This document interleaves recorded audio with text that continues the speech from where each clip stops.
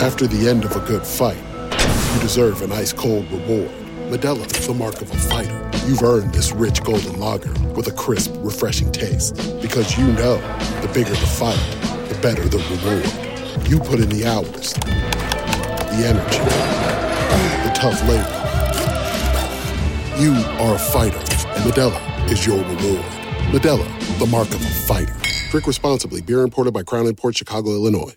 BetMGM has an unreal deal for sports fans in Virginia. Turn $5 into $150 instantly when you place your first wager at BetMGM. Simply download the BetMGM app and sign up using code Champion150. Then, place a $5 wager on any sport. You'll receive $150 in bonus bets, regardless of your wager's outcome. And if you think the fun stops there, the King of Sportsbooks has plenty of surprises in store. Check out daily promotions, same-game parlays, live bets, and so much more. Download the app in Virginia today and get $150 in bonus bets instantly from your first wager. Only at BetMGM.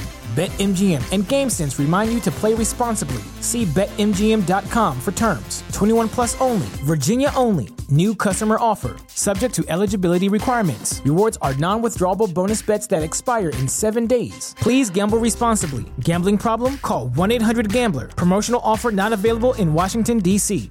Welcome to the latest episode of 5 on the Floor on the 5 Reasons Sports Network. Thanks for joining us on your favorite podcast app. We're on Google Podcasts, Apple Podcasts, Spotify, and Red Circle. Also, the 5 Reasons YouTube channel. Make sure you hit like, subscribe, and turn the notifications on. Also, you can still catch us on Off the Floor. Text directly to your phone.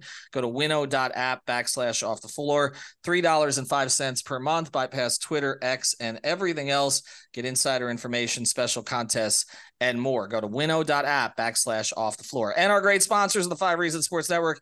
That includes Prize Picks. Use the code 5, F-I-V-E. Get that initial deposit matched up to $100. We hope that you've been playing that Tua over 6.5 completions in his first 10, because he only made 17 of 17 today. That's the easiest prop in the sport right now. So go to prizepicks.com, use the code 5, F-I-V-E, get that initial deposit matched up to $100. And now, today's episode. Down the bitch gang. Yeah. 5 on the floor, ride for my dogs. Where here's the thing, you can check the score. Hustle hard, couple scars, wearing bubble frogs. Just like Buck said, you in trouble, y'all. Kept the floor playing, got it all banned. Y'all seen the block, stop with one hand. And Pat we trust, it's power, have the guts. We're here to bring the heat, y'all can hang it up. Welcome to 5 on the Floor, a daily insider show on the Miami Heat and the NBA, featuring Ethan Skolnick, Greg Sylvander, and Alex Toledo, plus others from the 5 Reasons Sports Network.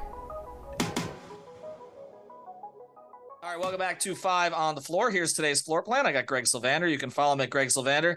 And by popular demand, a return appearance on this podcast. Some people don't know that.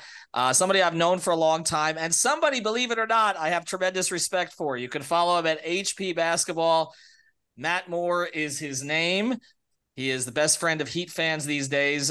We are going to do a whole bunch of things. First thing, Matt, I want to say this. We appreciate you coming on. And we do look for divergent viewpoints. I know it may not seem like that. But we do. In fact, I try to find them inside the network, but I don't know. Some people just nod and agree with me, which is not really the way that this is supposed to go. But we appreciate you coming in because we know you've gotten into it with some Heat fans on some things, but we also know that you have information. We also know that you have viewpoints that we want to hear. And, you know, this process has been going on now first we want to thank Dame Lillard and Joe Cronin because we literally are a week from training camp. Eric Spoelstra was at the stadium today watching Mike McDaniel cook, and we're a week from training camp. Media day, by the time some of you hear this on Monday, media day will be 1 week away. Dame Lillard has gotten us through the entire offseason. We've been producing 30 podcasts a month for the last 2 months when we would have been podcasting about Jamal Cain's interest in, I don't know, in the eighth man culinary role. Yeah. Things in Miami. Exactly. We've been able to do about 45 Dame Lillard podcasts. So this has been good for us either way that this turns out. But Matt, again, thank you for joining us. Appreciate it. Hey, thanks for having me, man. I'm excited to be on. I like having these kind of conversations. I think it's fun to have these conversations. I think it's great to have them not on Twitter. You get, I think, a better perspective on how people feel, and they can explain things with a little bit more context. So, yeah, I'm excited to be on. Thanks for having me. Context. Nobody does context anymore. All right, we're going to try to do context here, though. And the first thing I want to make clear is, although I know that it is part of your thing that you know, everybody says, you say, I hate your team, because that's what everybody thinks, because you cover all the teams around the NBA and you tweet a lot about them. You don't actually hate the Miami Heat, correct? Can we get that out of the way at the very beginning before we get to the substance of this? I love the Heat. I love Spoelstra. I love the organization. I love Riley. I love Bam. You love Zoe. Jimmy's fine. That is also Martin signed basketball from when he was with the Miami Heat. He is my favorite player of all time. I knew that. I covered the charity festival that used to be his and then was Wade's. Wade is in my top 5 for favorite players I've ever watched and covered. I love the Miami Heat. I absolutely love everything about the way that they approach things. I love the way that Andy and Adam have managed things. I love Spo's approach. The Heat are the best organization in basketball, period, and dot. All right, thank you for joining us, Matt. It's been great to have you on the podcast. We'll bring you on in a couple of years. You said everything we wanted you to say. No, in all seriousness, now, we wanted to get that out front, because you've had some viewpoints on this trade that have been contradictory to what Heat fans view as supportive of the organization. So I want to go through a few of them. And again, you can have a viewpoint, and it doesn't mean you have a personal gripe against something. It's just the way that you view it. Tell me why I'm wrong about some of this, okay? Yeah. All right. Dame Lillard has stated an interest in playing in one place. He is under contract for 4 more years, but he has given 11 years of service to the Portland Trailblazers. He has stuck it out with them when they have not done right by him. They have not provided him with quality teammates, whether it's this particular management group or Neil Olshey before him or others before him. His best teammates have basically been LaMarcus Aldridge and CJ McConnell. If you look at the rest of the list, it's a lot of Myers Leonard and Mo Harkless in the top 10. Okay. He seems to have been very clear with the organization over the past couple of years, pretty much since 2021, that he wants to win now. He wants to be at least given a puncher's chance. He doesn't need to win a championship, but he needs to know that they're all aligned in the same direction. And since then, it seems that the organization has done everything contradictory to that. They shut him down last year at the end of the year. Again, and I'm going to let you jump in on all this. They shut him down at the end of they shut him down at the end of last year, essentially to soft tank for a higher lottery pick. They seem to make some kind of indication to him that they would move that lottery pick to improve the roster. And this is after they kept the 7th pick to take Shaedon Sharpe prior to that. And instead of doing that, and this is after they traded Josh Hart, they traded CJ McCollum, they traded other players who could have helped him for more assets to try to build up the roster ultimately. They end up taking a player, number 3. Nobody can argue with the player they took, because I believe he probably should have gone in the top 2. But they took a player at his position. They did nothing else to upgrade the roster in the offseason. They re-signed Jeremy Grant for a large amount of money. And let me just start here. I think he has the right to ask out, even with 4 years left on his contract. And I actually believe, and this is where you and I may differ, he has the right to ask where he wants to go because of his service to this particular organization. And he wants to go to Miami. Before we get into what Miami's offer is or all the rest of that, or not offer, or they won't speak to him, what do you agree with or disagree with my overall premise there? Okay, so like 95% of that I'm with you on. Okay, Dame has the right to ask out. When the minute they didn't make that trade of Scoot on draft night, and like, I don't want to hear about it. It wasn't real. Like, I know the Pelicans had Scoot's medicals. Anybody that's in the NBA that operates in any circles knows the Pelicans had Scoot's medicals. The Pelicans wanted to make that deal. You chose not to make it, and that's fine. But the second that happened, the minute that you were like, yeah, we're going to do this, you should have been on the phone and been like, we got to get the Dame deal done tonight. We're going to do it under the radar. We're going to do it undercover. We're going to do this in 90 seconds. We're going to get this out the door. did not happen, and that killed their leverage, because the next morning it was just very clear, like, there's no doubt how this is going to go. And Portland was trying to project, like, no, it's still going to be fine. We've got free agency. And everyone was like, no, like, the minute you didn't make that trade, you had to move him. It's over. Like, that was your shot. He's going to ask out now. And sure enough, the meeting happens on Monday. So I'm with you on this. I'm with you that he gets to have a preference on where he gets traded. Like, I'm not saying, like, yeah, Dame can ask out and he can ask to be traded to any of the 29 other teams. Obviously not. Like, if they were to trade him to Charlotte, that would be disrespectful to Damian Lillard. If they were to trade him even to Orlando, which is a nice up and coming team, insult. They're not ready to win. He can't go there and compete for a conference title. However, the problem here is when we get to the 1. If he had stipulated the 1, which made a lot of sense because they've got the pieces that Portland's looking for. They've built up those kind of assets. They haven't burned the future, which has been an organizational edict constantly to try and win now because we know who's in charge. If they had chosen a team that had multiple assets in place, then probably this deal is already done. This deal's already out the door. If he had given them 2-3 options and let them play against each other, probably this deal is already done. But he stipulated and I understand why he wants to go to Miami, because of what I talked about before. I get it. But the problem there is that once you have put the Blazers into this type of corner, not just a corner, you haven't pressured them. Like, there's a difference between suddenly going up to a guy and being like, you better make this deal happen or things are going to go badly for you, and then dragging him into the bathroom with a switchblade and holding it to his throat. Like, that's the difference that we're talking about here. So then Portland reacts the way that they have. Like, this has been a series of miscalculations on not only the Blazers' part, Dame's representatives. I don't even necessarily blame Miami that much. I don't think that I think Miami's been in concert with what Dame's representatives have wanted to do. But I don't necessarily blame them because I think that they're along for the ride. But I do think that when we ultimately start talking about, I am with you that, like, his years of service, absolutely. Like, you want to honor that. You're already doing that. They're not going to get a good deal for Damian Lillard. They're not going to get equal value for Damian Lillard. That can't happen. There's no way. The Blazers' investor value is 10 times what any other team is going to get for him. But you can't go this low. It's this degree of drop-off that causes the problem. And that's why we have the stalemate. So I'm glad that you talk about the degree of drop off from a deal perspective, because I think that's another part where Heat fans in general, and Matt, thank you for coming on the show. You and I haven't had the chance to officially speak on the program. So what's up? I'm glad that you're here. Contrary to what Twitter thinks, this is not a toxic place, folks. So I know that you have disagreed with the premise that Miami has an offer that is good enough. Point blank, period. There's not an offer good enough. And if I'm paraphrasing your words incorrectly, interrupt me immediately.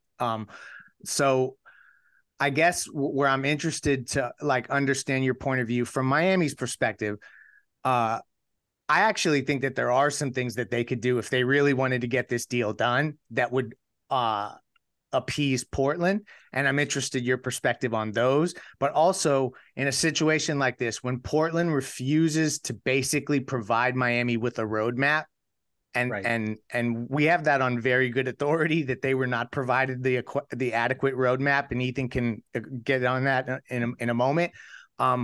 How the hell are they supposed to operate in this? Are they supposed to be moving heaven and earth to go and get guys and get more assets? Do they even know what they need to go get? And then also, if there's no other teams involved, why bid against themselves? So I'm interested in your perspective there.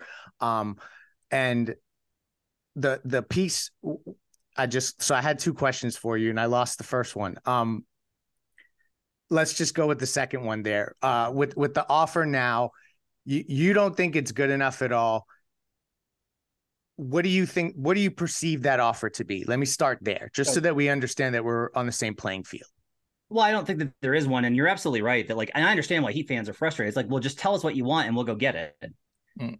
And I think that they're probably close on that. I think the Utah, Phoenix 4-team framework, depending on whether or not you believe Indiana's involved or not, is probably going to get it pretty close. Like I've been very consistent that I think Miami's going to wind up with Damian Lillard. I'm less confident now than I was 2 weeks ago, based off of the noise that we've heard since Thursday. And I know you guys have heard and talked about the same. And I have other reasons to believe it's less likely, but it's still the most likely outcome.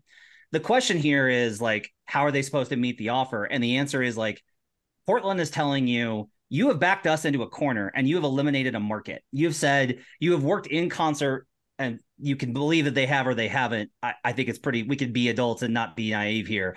They've worked in concert with Dame's representation to make sure that nobody else is going to put in an offer because of Matt, if they did that directly, that would be tampering. We don't think they've done it directly. Right. There are other. Miami's not out there. Miami's not calling other teams and being like, you better not sign it. Like that's no. No, but we know who his agent speaks to, and we know, and I'm not speaking about Miami, but we know when certain reporters report certain things that you and I know the game. We know who the core 10 NBA reporters speak to, basically. Yeah, and so again, this is the thing here where I said I don't necessarily blame Miami. That's kind of the thing here is like Miami didn't ask for Goodwin to go do this. They didn't ask for that. Like they're just trying to get a deal done to improve their team and win a title. But because Aaron is doing his responsibility to his client to try and get him where he wants to go, he's presented things where he's at. And I don't know Aaron, but like that's where things are at. Goodwin has done this. That's where things are at. So Portland's response then is, okay, if you're going to make it to where we can't deal with anybody else and you're going to try and have basically a no bid contract on this deal, we're going to give you a blank slate and only tell you to jump. And we're not going to tell you how high, because that's the only way for us to get you to continually move up the offer. Because if we start negotiations, now we've established a position and we're only losing ground from there because you've already attained high ground because of what Dame's representation has done. So from a Blazers perspective, because what you can't do is you can't expect Portland to just be like, we're going to take the biggest L of all time on this because it's Dame. Like they do have a responsibility to the team and the fans and the employees. Like there are other people that get impacted by this trade. And so like there's a responsibility there. And that doesn't mean that Dame is irrelevant. You need to make sure that Dame goes somewhere where he is satisfied. Like that needs to be an objective. And that's where this entire process kind of winds up. And I still think it winds up being Miami. I still think that Utah, I think, has enough interest in Hero to be able to take it on, and they have enough. Yeah, and they have enough guys like THT going to Portland. Now all of a sudden, Portland's able to say like, okay, we get one of the good guys from Miami, the young kids, and we get THT, and hopefully, like if they do the 4-teamer, we get Ayton and the picks. Okay. Right. Like that's probably, I think, going to be able to get enough to get it done, depending on like the key here for me as we talk about this. This is why I think it's fascinating is like Phoenix to me is the most interesting one, because I don't think Phoenix is doing the deal just Nurkic going out and getting Ayton going out and getting Nurkic. And it depends on stuff like, does Caleb Martin go to Phoenix or does Portland want Caleb Martin? How do you sort that out? I think there's a framework that's there. I also think that I don't blame Miami, but I do think that from a Blazers perspective, I think if they have any alternative except giving in to the team that by their fault or not have basically held them at knife point, they're probably going to prefer that other deal. And that to me is like an interesting question. If they take a worse deal from Toronto, which Toronto is trying to get them to take, that's a failure on Joe Cronin's part. Like you got to get the best deal at the end of the day. Whatever you walk away with has to be as close to as good as possible. But there is this dynamic of if you can get an equal deal with somebody that's not Miami, that's preferable just because this stuff does get personal. Like this has felt personal on all sides from the beginning because of how it's played out. It's weird that it's personal towards Miami because they are, and I know everyone's going to roll their eyes at me, but I think that the subtle head nods to collusion don't sit right with me overall, just in the whole Twitter sphere, not from you specifically, Matt. But I'm interested to just sneak this in here before Ethan takes the reins again. Do you think that Miami has enough vehicle, either assets as it is now, which I think we all know that nobody likes Miami stuff, like that's basically the buzzword out there, and that's fine. Do you think that they have the ability with Tyler Hero and Caleb Martin to pull together a package that is good enough to get this deal done. And I ask you that because there are multiple people in the Portland media landscape that think Miami point blank does not have enough to get a deal done. And I'm interested in your perspective there. I think they have enough to get the deal done, given how Dame's representation has manipulated the market. So let's say that this didn't go this way and that Dame said, I really like his initial comments months and months ago were like there was a thing that Shams reported that was like, he's not looking for a super team. He just wants to be on a contender. Right. So there's like all these different variations of what that can mean. And he could, if he had said, because like I have it on pretty good authority, he and Joel are Embiid are on good terms. Like those guys would be interested in teaming up. Okay. If Dame had said, hey, here's the list. It's Miami, Philadelphia, Boston. Boston chooses Jaylen Brown. That's no longer viable. Let's out. It's out the door. Like Robert Williams is an interesting, like, would you rather have? But that's probably out because of the money that's now committed. So like he says Boston, they're out. And then he lists some other team, like whatever that winds up being, or another Eastern or Western Conference contender that he thinks is good enough to compete. Okay. And then they all bid against each other. Miami probably loses out on that. Like they probably lose out in those situations based off of a number of factors, including like a lot of this. Like I will totally cop to this. One thing that's different for me, the reason I'm lower, even market assessment, I'm lower on because I don't think the picks will be good because of how much faith I have in the organization. Mm-hmm. Like that's like a lot of the big component in this. And I understand that.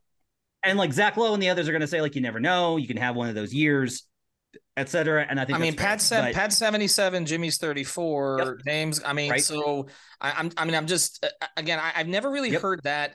And I want to let you continue here and then I want to jump in with something else, but I've never really heard that used before, I guess. Like this is the first time in any of these transactions where the quality of pick, and again, maybe it's the Heat being punished for being successful for the last 27 years. I'm not saying punished. I don't want everybody to say, okay, I'm throwing myself up against the cross again or something like that. But I'm just complex. But right, the persecution complex and all that. I'm not trying to say that, but I've never heard that used before. Like we never talk about quality of pick when it was Gobert. I mean, we talk about protections, but we don't talk about that. But with the Heat, it's like, well, they never have a bad season. That's not true, actually. Right. I mean, they have one. Right. Tyler Hero was picked 13th. Bam was picked 14th. Yep. Justice Winslow was picked 10th. Karan Butler was picked 10th. Dwayne Wade was picked 3rd. Like Michael Beasley was picked 2nd. It's not.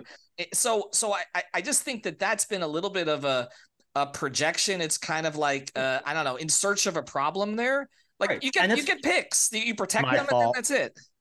And that's fair. I honestly think that's fair. A lot of this is like, okay, if it's good, how good is it? Like, what do you get? Like, what do you get back? Like, hey, you wound up with the 12th pick. Most data is going to show you like, oh, hey, you got a starter for Dame, the best player in franchise history. Hooray. Like that's what we're talking about here. Right. And so, but I also understand that point. I think it's a fair one. Like I'm willing to like re-examine the process and be like, yeah, you never know. And that's what you're banking on is you never know. My thing is, you never know with Miami is way lower than it is with the Los Angeles Lakers when they made the Anthony Davis trade. Like those picks will be good because that's going to go badly.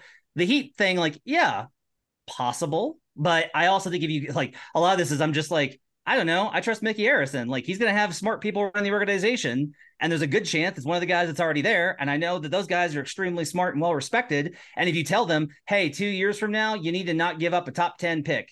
I firmly believe they will not give up a top 10 pick. But even then, like moving on, like aside from that, to get back to the question, I do think that they will have enough given the leverage that has been asserted that there's between Utah and Brooklyn, someone will probably give up enough to send just one young player that's got some upside back to Portland. And the Ayton deal is a significant addition to all of this because I think that's like, okay, this is a former number 1 overall pick, regardless of whether he should have gone 1 or not. That's a distressed asset that we get healthy at a young age.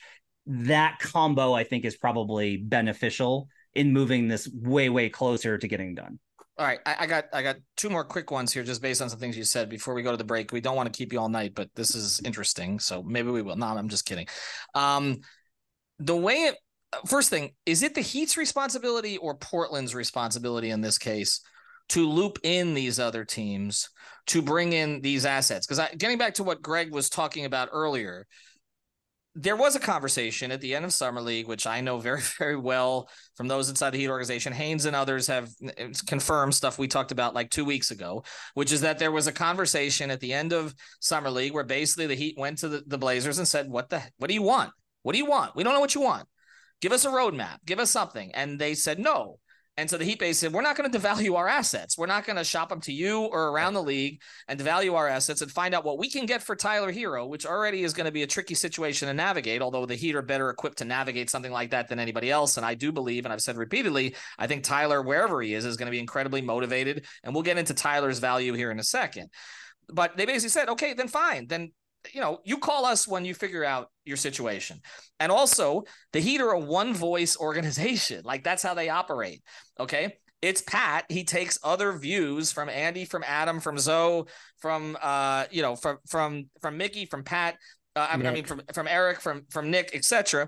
But ultimately, whoever's making the phone calls, and I think you and I, we all know who's making the majority of these phone calls, that person, there's one voice, okay? They're dealing with an organization that seems to have multiple voices. Right. I mean, you're nodding as we're speaking. I wish my camera works. So we're on video tonight. I mean, they don't know if they think it's Cronin, but it could be Bert Cold. It could be Jody Allen. It could be the ushers. They don't know. Like, this organization doesn't act in a linear way. Yeah. So is it the Heat's responsibility to go out there and try and shop Tyler Hero, Caleb Martin, Nikola Jovic, Jaime Jaquez to get this deal done? Or is it Portland's responsibility to find what the best possible offer they can and bring it back to Miami if that's where Dame ultimately wants to go? It's 100% on Miami, because Miami wants the deal and Portland doesn't. Like, Portland ideally doesn't want to trade Dame. They need to. They absolutely have to, but they don't want to. Miami, on the other hand, there's been some debate about this, but I'm just like, I don't know how you go back into next season being like, yeah, no, we're going to be fine. We're just running back the same team that wound up in the play-in. They're not miraculous. They're not. They're running back. They're running back Jimmy and Bam. They're bringing Tyler back when he was not a factor in the entire playoff run. We can talk about whether that was for better or worse, and there are reasonable arguments to be made on both sides, which we will get to. Because I know we want to talk Tyler. But they're not. They're not bringing back Strus or Vincent. They're bringing in Josh Richards. They're bringing in Thomas Bryant. This is not the same.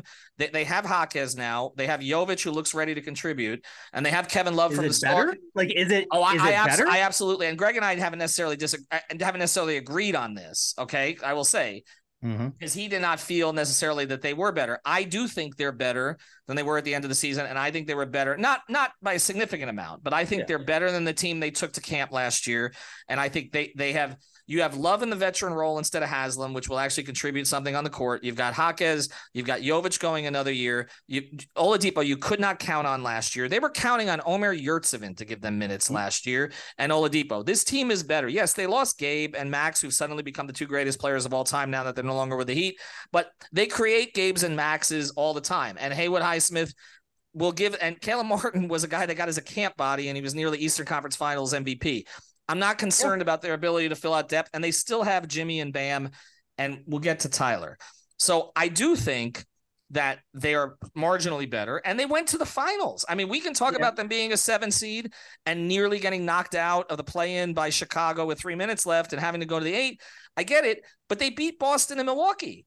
They beat the two teams that you were supposed to beat. So I think they're fine. Am I wrong? You say you guys? Greg sort of thought I was wrong about that. You think I'm wrong? Initially, my issue is that there's a huge hole at point guard that I can't get over, and I just that's how and I understand that they can get through that because that's what the Heat do. But ultimately, I understand what Matt is trying to tee up here, and I'm gonna let him continue on about that. It is a little weird when guys have been explicitly in trade conversations.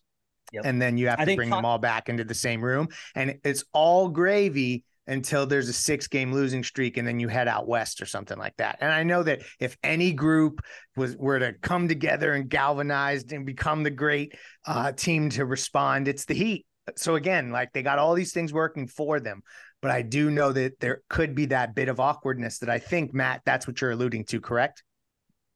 Yeah. So like Kyle's gonna be fine, right? Like Kyle's a pro. He'll do the job to the best of his ability. He's slid, but he'll be fine, right? He just wants to play golf at this point. Let's be honest. Come on. I mean, seriously. I think part of it is you lose a lot of the continuity and the consistency. And this is like a little bit of a trap where you go like, well, you're losing the good things from last year's team, but last year's team wasn't very good in the regular season. Or you go the other way and you're like, okay, they got all these like shaky dudes. Yeah, but all they got to do is be better than 500, which is what last year's team was. Like, there's a lot of ways that this winds up going over. I just wind up taking like, I don't know what this looks like. That's instability. And then you add on top of it, like, how do these guys respond if they don't know if they're going to be coming or going? How much do they go in? Because we've seen trade talks weigh on teams. Like, we've seen it. I wouldn't be surprised if the Heat were fine. They have the best organizational structure in the league. Like, might be totally fine. Might get everybody on the same page. They tend to gravitate towards guys that are wired the right way. But I do think if you're Portland and you're like, look, our house is burned down anyway. Like, it's gone. It's over. Like, we're toast. We're going to be terrible this year. Joe Cronin's probably getting fired. Chauncey's probably getting fired. The whole thing is probably done. I do think that there's a little bit more urgency on Portland's side. And to get back to your question of who needs to be making these calls, like, this is one of the things that Portland's doing again to counteract the amount of leverage that has been exerted on them, which is I believe strongly. That's a better way to put it. I believe strongly that what they have done is they have taken frameworks that Miami has tried to put together and then included those teams in other frameworks. So, hey, why don't we get Phoenix involved in this? And Ayton goes there, and Portland's turned around and gone, hey, Toronto, what if we get Phoenix involved? And that's what they should do. But like, this is kind of the risk of when you're like trying not to devalue your assets. And I will say this, that whether it's because Miami has not had official talks with Portland, or because of their discretion, or because like Portland knows what they're going to be offering and they're not, we know what the framework is from a Kyle's got to go because of the money. Like Lowry's got to go because of the money. But like, I've seen you guys report and talk about, Florida media report and talk about, other national reporters, Florida and reporters talk about Caleb being in the deal, Caleb not being in the deal. Like, right. I have firm reason to believe that the Tyler Hero deal is almost entirely separate at this point. Like, it can be included or not included in the deal. Mm-hmm. It's going to be Hawkes. No, it's going to be Jovic. No, it's going to be Jovic and Hawkes. No, it's only going to be one of them. No, they're trying to keep both of them. No, they're trying to keep Tyler. Like, there hasn't been this like devaluing of Heat assets, and whether that's by Heat design or Portland structure in terms of who they've talked to otherwise. But like, this is part of the danger that the Heat are in right now, is that definitely every team that I think is being that the Heat are talking to about a potential expansion, Portland is contacting and trying to get them involved in deals with either Toronto or Philadelphia, right, or some other team that I don't know about. I think that's been one of the Heat's concerns. And I want to do a quick break here. And I want to get to two things with you specifically. And then I know we got to run here. I want to get to Toronto and I want to get to Tyler. Okay, because I think those are two other things on the table that we need to talk about. But I do want to mention a great sponsor of the 5 Reasons Sports Network. Our friends over at Water Cleanup of Florida. You can check them out at WCUFL.com. Huge Heat fans. Michael Robert and his team, they can take care of it in a preventative basis. We know the insurance companies don't always take care of things after the fact when you have water damage, mold damage, or any other kind of damage. So get that primary maintenance, get into their program, or if something happens, they're the best people to go to. Based in Boca Raton, but they service the entire Tri-County area. You can check them out. Call Michael at his personal cell, 954-579-0356. That's 954-579-0356, WCUFL.com. More than 75-star reviews on Google. If you've got the schmutz, they got the guts. This show is sponsored by BetterHelp. What's the first thing you'd do if you had an extra hour in your day? Go for a run, take a nap, maybe check the stats of the latest Miami Heat game? I've got a better idea. A lot of us spend our lives wishing we had more time. The question is, time for what? If time was unlimited, how would you use it? The best way to squeeze that special thing into your schedule is to know what's important to you and make it a priority. Therapy can help you find what matters to you so you can do more of it. I've benefited from therapy. I went through some life changes, major life events, had some difficulties, wasn't a believer in therapy, but it helped me and it can help you also. So if you're thinking of starting therapy, give BetterHelp a try. It's entirely online, designed to be convenient, flexible, and suited to your schedule. Just fill out a brief questionnaire to get matched with a licensed therapist and switch therapists anytime for no additional charge. So learn to make time for what makes you happy with BetterHelp. Visit betterhelp.com/Miami Heat today to get 10% off your first month. Again, that's BetterHelp, HELP.com/Miami Heat. Say goodbye to your credit card rewards. Greedy corporate mega stores, led by Walmart and Target, are pushing for a law in Congress to take away your hard-earned cash back and travel points to line their pockets. The Durbin-Marshall credit card bill would enact harmful credit card routing mandates that would end credit card rewards as we know it. If you love your credit card rewards, tell your lawmakers, hands off my rewards. Tell them to oppose the Durbin-Marshall credit card bill. What's the easiest choice you can make? Window instead of middle seat? Picking a vendor who sends a great gift basket? Outsourcing business tasks you hate? What about selling with Shopify? Whether you're selling a little or a lot, Shopify helps you do your thing, however you cha-ching. Shopify is the global commerce platform that helps you sell at every stage of your business. From the launch your online shop stage to the first real-life store stage, all the way to the did we just hit 1 million orders stage. Shopify's there to help you grow. Whether you're selling scented soap or offering outdoor outfits, Shopify helps you sell. Wherever and whatever you're selling, Shopify's got you covered. Sign up for a $1 per month trial period at shopify.com/try. Go to shopify.com/try now to grow your business, no matter what stage you're in. Shopify.com/try. All right, so let's get to these two things here, Matt. The first thing is Tyler, because you said that their assets haven't really been devalued. The Heat would argue otherwise with him. I can tell you that their single biggest frustration in this entire process is the perception of Tyler Hero by both the Portland Trailblazers, but also by the national media, which has entered the Twitter sphere, which they do not understand. And so I want to have a serious conversation here about Tyler. They don't understand how a guy who's 23 years old, who has shown work ethic, who is not a problem, no matter what the social media stuff or anything like that is, he's not a problem for the organization. He's a hard worker. He's averaged 21, 4, and 5. He's shot 39% from three. Yes, he's had availability problems in the playoffs since the bubble. He wasn't particularly effective before he got hurt in the 2022 playoffs, and then he was out for it. And then in the 23 playoffs, he was diving for a loose ball. I don't hold him. You can argue whether it was the smartest decision. I don't hold that against him. I don't think they hold it against him. He wanted to prove himself. He couldn't. And then, of course, the Heat advanced to the finals without him, which in some ways devalued the perception of him. But they think that it's gone way the other direction. We had a situation early on in this process where it was like, there was a report, I respect Ian Bagley, but there was a report that the Nets were looking for the Heat to attach a pick to unload Tyler Hero. Like, this is the type of stuff that's been out there in the space. When I know that Utah would give up a first and a player, you mentioned THT, I believe they'd give up Sexton also, from what I've heard, to get Tyler Hero. Ainge likes him that much. I don't think they'd give up KO, which is somebody that the Heat would actually want to have back. What is your perception of Tyler Hero? Because, I mean, it's one thing to say he's not Maxey, okay, who, by the way, Philly doesn't seem to be willing to include either. But to say he's nowhere near Simons, to say he's nowhere near Jordan Poole, to say he's nowhere – I mean, he's in the class with all those guys. So how do you view him?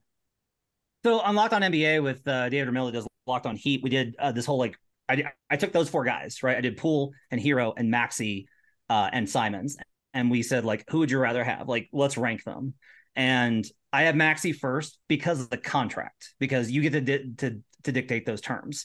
Then Tyler, and then like I think there's a drop, and then I think there's Poole, and then I think there's a drop, and then there's Simons.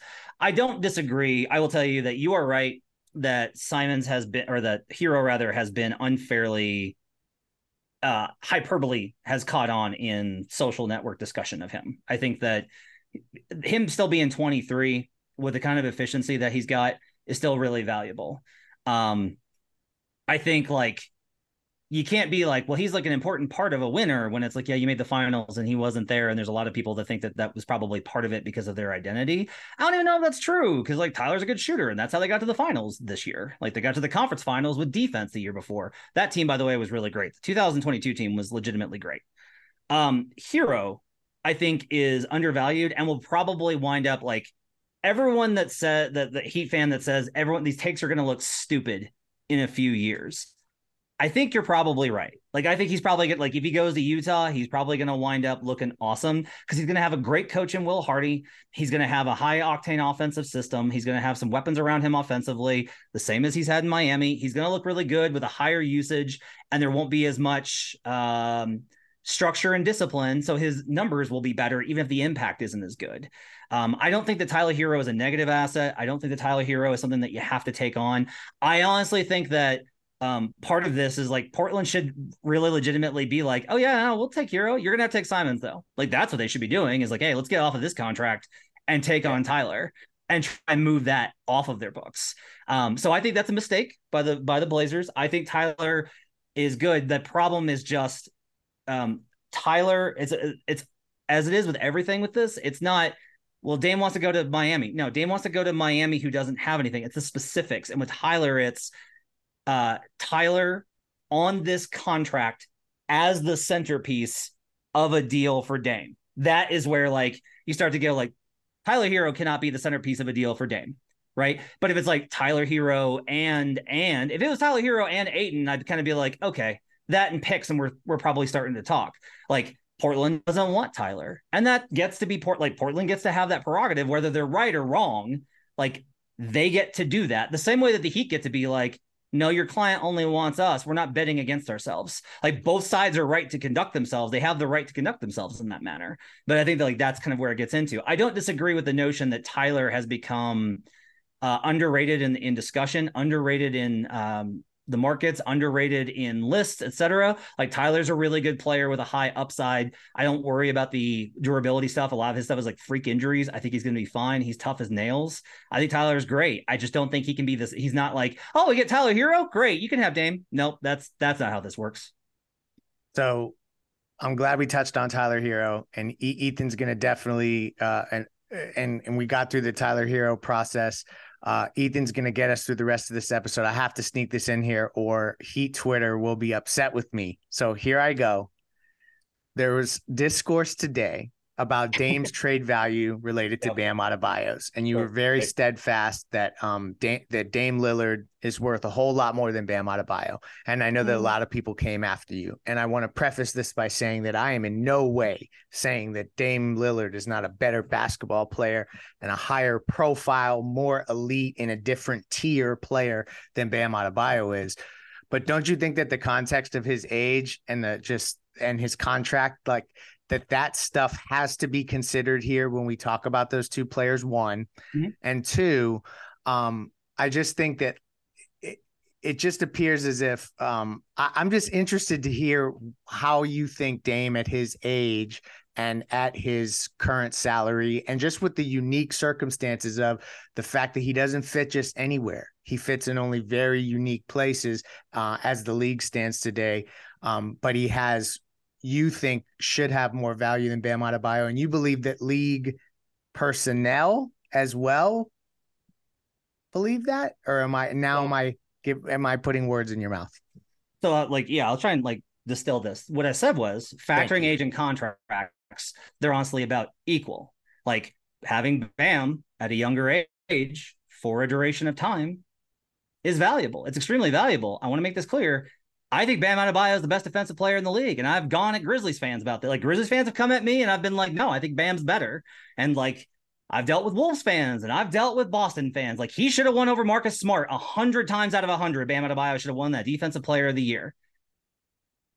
But when I ask around, there is kind of the idea of Bam's extremely valuable if you have the right system and you have the right surrounding players and you have the right structure and if you don't need somebody who's going to be assertive on offense, because this has always been the thing with Bam. And Bam has left a very good taste, right? Because of how he played in the finals, because quite honestly, Denver was like, Bam gets to shoot as much as he wants. Bam can score all the time and we don't care. Do not care. But like in that Celtics series, it's a lot of what we've seen before, right? With Bam, where it's like, you could probably do something on offense every now and again, and that would be nice. Like, I think Bam's amazing. I think he's a terrific passer. He's a great screen setter. He moves fluidly. He's extremely smart. I think Bam is incredible. He's one of those impact guys that his stuff goes so far beyond the box score. Damian Lillard is one of the 5 best offensive players in the league right now. And you say, like, yeah, but he's gonna age. Absolutely. But you don't not get him next year. Like, if he ages out in 2 years, if he drops off a cliff in 2 years, you still get 2 years of one of the best offensive engines in the National Basketball Association over the last 5 years, including last season when he played. Like, Dame is a monster. He is incredible. He was 3rd in EPM, the metric I trust most. Jimmy was 4th. That's how good Jimmy's offense was last year when he was available to play. And like, I hear you on all of these things. I don't think that by the end of that contract, but you're also projecting and you're ignoring what you get for the next 2 years. And when you talk about Dame as like this incredible offensive monster, this also has to be considered where the teams that are not willing to make these offers for Dame is because they already have their guy. They already have whoever it is. They already have their number one guy. Like, they're committed to their dude. The Heat need that guy. But Matt, to that point, I understand everything you're saying about Dame and Bam, but to that point, isn't that part of why the market shrunk here?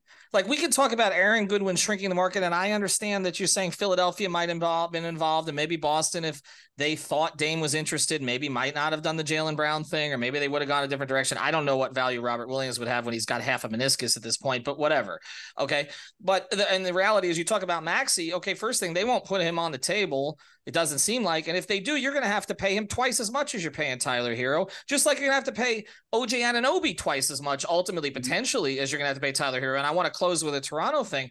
But it seems to me there are other reasons why the market shrunk here. The market shrunk in part because the Heat do have a very specific set of circumstances. It's not just that Dame wants to play there. It's that the Heat need a lead guard like that. OKC does not. Like, you could argue maybe Presti could have accelerated the timeline, but they got Shea. What do they need Dame for? But like, they have a guy like that. And other contenders have players like, even Milwaukee. We can make an argument. The Heat, I know, are a little bit afraid of Milwaukee and all this, but they do have Drew for what it's worth. Okay. I mean, the Bucks are one of the teams that have been mentioned to me. So I understand we can talk about Goodwin shrinking the market. And I do think that some of that definitely occurred. And I think that was intentional. I'm not saying the Heat colluded on it, but certainly there was some intention to do that. We talked about how Dame had to make it ugly. He's not that type. So this is the way it was kind of done behind the scenes.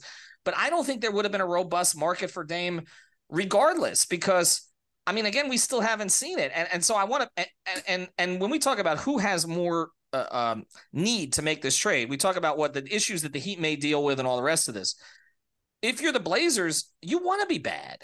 Like, you have a lottery pick that you may have to convey to Chicago. You're trying to turn this team over to Scoot. Having Dame on that roster doesn't make sense. And I know what a big Spoelstra fan you are. I have not the slightest bit of concern with how the Heat are going to handle this because they have Spo. The 2009-2010 season, everybody on that damn team was a free agent. Yep. Everybody. You remember that. And they had a very productive year with Dwayne. They lost in the first round, yes, to Boston, but they got to the first round. Okay, they were a plus 500 team with everybody on that team because Spo held it together. We're 13 years down the road now. He is 10 times the coach that he was before, with 10 times the credibility, and he has championships. But I want to close with Toronto here, Matt, and we really appreciate you taking so much time with us, okay? Because there's even more noise about all of this, all right? Uh-huh. And I'm curious if you think, and now Stein's reporting, and I have great respect for Mark and for his sources and everything else, okay? He's reporting now several teams around the league believe that the Raptors' interest in trading for the 7-time All-Star is genuine, although they are hesitant due to Lillard's strong stance on only wanting to be traded to the Heat. Okay. And we can say maybe Dame shrunk the market on that. But if you're Masai, how do you make that trade when you know he doesn't want to be there. I mean, it's not like Kawhi where he's 1 year from free agency or anything. You're talking about 4 years. Would you do it if you're Toronto? Would you offer Scotty Barnes? I want to know I have a question for you. Okay. Because I think you know better than I do. Okay. Do you believe those teams have talked to Damian Lillard, or do you believe that they've talked to Aaron Goodwin? I would believe they've spoken to Aaron Goodwin. Yes. I am of the opinion, this is not reported. I'm not reporting this. I personally, putting pieces together, think that there is like a very strict no one talks to Dame, because everyone around the league that knows Dame feels like, yeah, no, if he gets on the phone, he'll be like, yeah, man, whatever, let's give it a shot. Because that's how Dame is, because Dame wants to play, because that's how Dame's wired. Because like Dame is like, he is a guy that doesn't like, he hates the rest management stuff. It's a big reason why he's so pissed at Portland for losing all the games that he could have played in, because he just wanted to play. Mm-hmm. So I don't think that this whole thing of like, he's going to go to Toronto and he's going to spit on Tim Hortons and he's going to double park in a handicap space. Like, I don't think anybody believes that if they actually get Dame into camp, if they are brave enough to go through with it, that it'll happen. I do think that Dame's representation has done an incredible job of making everyone at least scared enough to not pull the trigger. So like, that's the dynamic in this. Is like, if you're a Masai and you have the cachet that you do, having won a title, and you have these assets, and you don't want to pay OG Anunoby anyway, and you have this entire dynamic, then you have the ability to be like, we can risk that. Other teams that are like, if this goes badly, I am out of a job and may never get one again. Those guys are rethinking it when they say he'll show up and he's going to steal money from the elderly people and he's going to not tip anyone, like all this nonsense that we hear, which is totally antithetical to everything we've heard about Damian Lillard. So that to me is my opinion, is like, Toronto can do this. Philly can do this because of how Daryl Morey operates. And those are the only two teams I think that you've heard of them involved because of that because they are in the position to both want to win at the level Dame does, have viable players that they could build around. Theoretically, I don't think Toronto would be very good. And they have GMs that either have the security or mindset to take those kinds of risks. But I'm very curious to know what happens if Damian Lillard himself has gotten on the phone with these teams, or if it's all been through his representation, which is totally fine. That's Aaron's job. Like, that's how it should work. Goodwin, that's how it should work, is Goodwin should take the calls. But that's been my opinion, is like, that's like, I don't think Dame's talking, nor should he, but that's partially at least why. And this is my last thing. To all of that, if you're Portland and you send him to a place he doesn't really want to be, in your view, does that affect your organization long term? We saw this with Dwayne in 2016. They mishandled it. They've admitted that they've mishandled it. Most Heat fans were on Dwayne's side. Trust me, because I was the one, I was talking to Dwayne, not the Heat, during all that. And I know, it was 75% in Dwayne's corner on all that stuff in 2016. The Heat, as good an organization as they are, and even with their track record, had to overreact to that by paying a bunch of middling players who they could have, replaced through summer league, guys like James Johnson, Dion Waiters, et cetera, signing Olynyk, Whiteside contract, which actually came in concert with Dwayne's, as did Dwayne leaving, as did Tyler Johnson. They overreacted to show that they still took care of guys. It took them like 4 years to get out of the hole. They needed Jimmy to basically push his way to Miami in two different places. Okay. Mostly because of Dwayne's recommendation, because they had at least repaired things with Dwayne, at least to that point. And that's the Heat, a team that does get free agents, a team that is considered an attractive organization. Do you believe that if Portland does wrong by Dwayne, now I'm mixing him, Dame, in any way, that it affects them long term? I'm not talking about Cronin, because he probably won't be there, but I'm talking about ownership and the organization. If you asked me in 2016, is Mickey Arison still going to own the Heat in 2023? I'd say yeah. If you ask me if Jody Allen is going to own the Heat or on the Blazers 2030, 2030, I would say no. If you ask me if Vulcan was going to own the Blazers in 2030, I would say no. If you ask me if Joe Cronin's going to be in place in 4 years, I'd say no. If you ask me if Chauncey Billups is going to be in place in a year, I'd say no. Like, that's the difference, is when And another thing is like this talk about Scoot. This is the dumbest one. And like Ethan, you know this. No rookie's turning down the extension. So Bobby Marks went at me on Twitter. And Bobby and I are friends. He went at, and he's right. He's right about that. The second contract, they all sign it because it's the money. But what Bobby said that I also agree with is it's the third contract. It's down the road. It's, are you going to take care of me long term? That's where it comes in. Here's the thing though, is like, oh no, like we did right by Dame, but we're 500. Is Scoot going to be like, no, I'll sign back? No, like it doesn't matter. Like it doesn't. They're gonna do what they want. If Scoot's like, I want to be a Laker, that's all. Like that's it. Like that. You can't. When you constantly do these things to try and keep them happy, you wind up in a situation where the star players are. You're just. It's a self-defeating kind of thing. Like yeah, you treated him right. You did everything right. You know what? Kevin Durant wanted to go live in the Bay. The end. That's it. The end. The over. Like doesn't matter. Made the conference finals 4 times. Doesn't matter. Doesn't matter. So like going in on that kind of mindset is not a good way to operate. Plus you have time. You got 8 years for you to figure out how to win with Scoot Henderson. You got 8 years of runway to figure that out. You got time. And by the end of it, people are gonna be like, oh yeah, I remember when Dame was traded. It to me, this is like I understand why it's brought up, but it's not a real thing. Just that it ignores all the realities of how much what the players want is the most important thing. And what they want to do is they want to make a lot of money and they want to win. And if you're able to provide those two things, preferably in some way that they like some place they want to live, you get a pretty good shot anyway.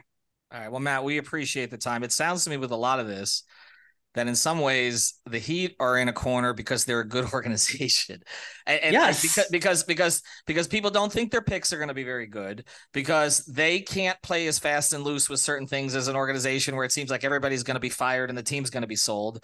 And essentially they're paying for competence, which I get it. I understand it. And I know you appreciate it, which I don't believe everybody in the national space necessarily appreciates what the Heat have accomplished here over the past 27 years, which is remarkable. I mean, missed the playoffs, 6 times over that period of time. They've missed the playoffs as many times as they've made, at fewer times than they've made the finals during Riley's time. So, I mean, I get all of it.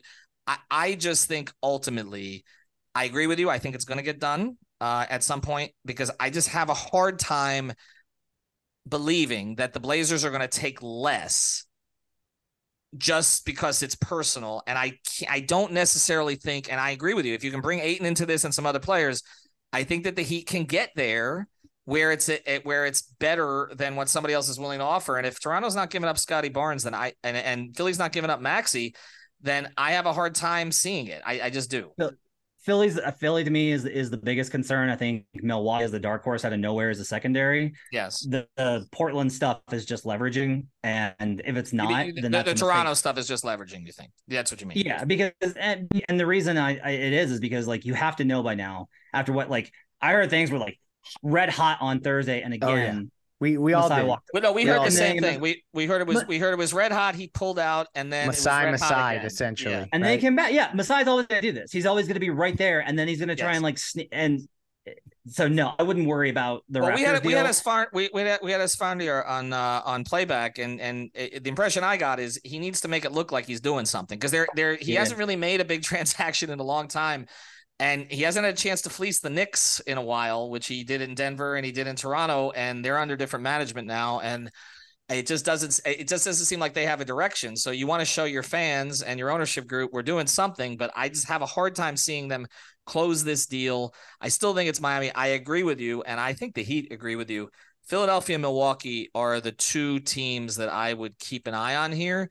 I've mentioned New Orleans as a dark horse consistently. I know the Heat believe that Utah is a bit of a dark horse in all this, but I think that's more for Tyler. I don't think that's as much for Dame. Well, Matt, look, we kept you too long.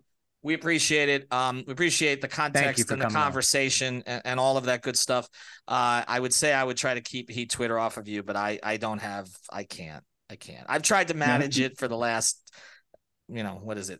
15 years and been just keep telling them about Alonzo Mourning being your favorite player. That's the way to go. That's a good start. That's it. Thank you, Matt. Follow him at HB Basketball on Action Network. Thank you for listening to the 5 on the Floor on the 5 Regional Sports Network.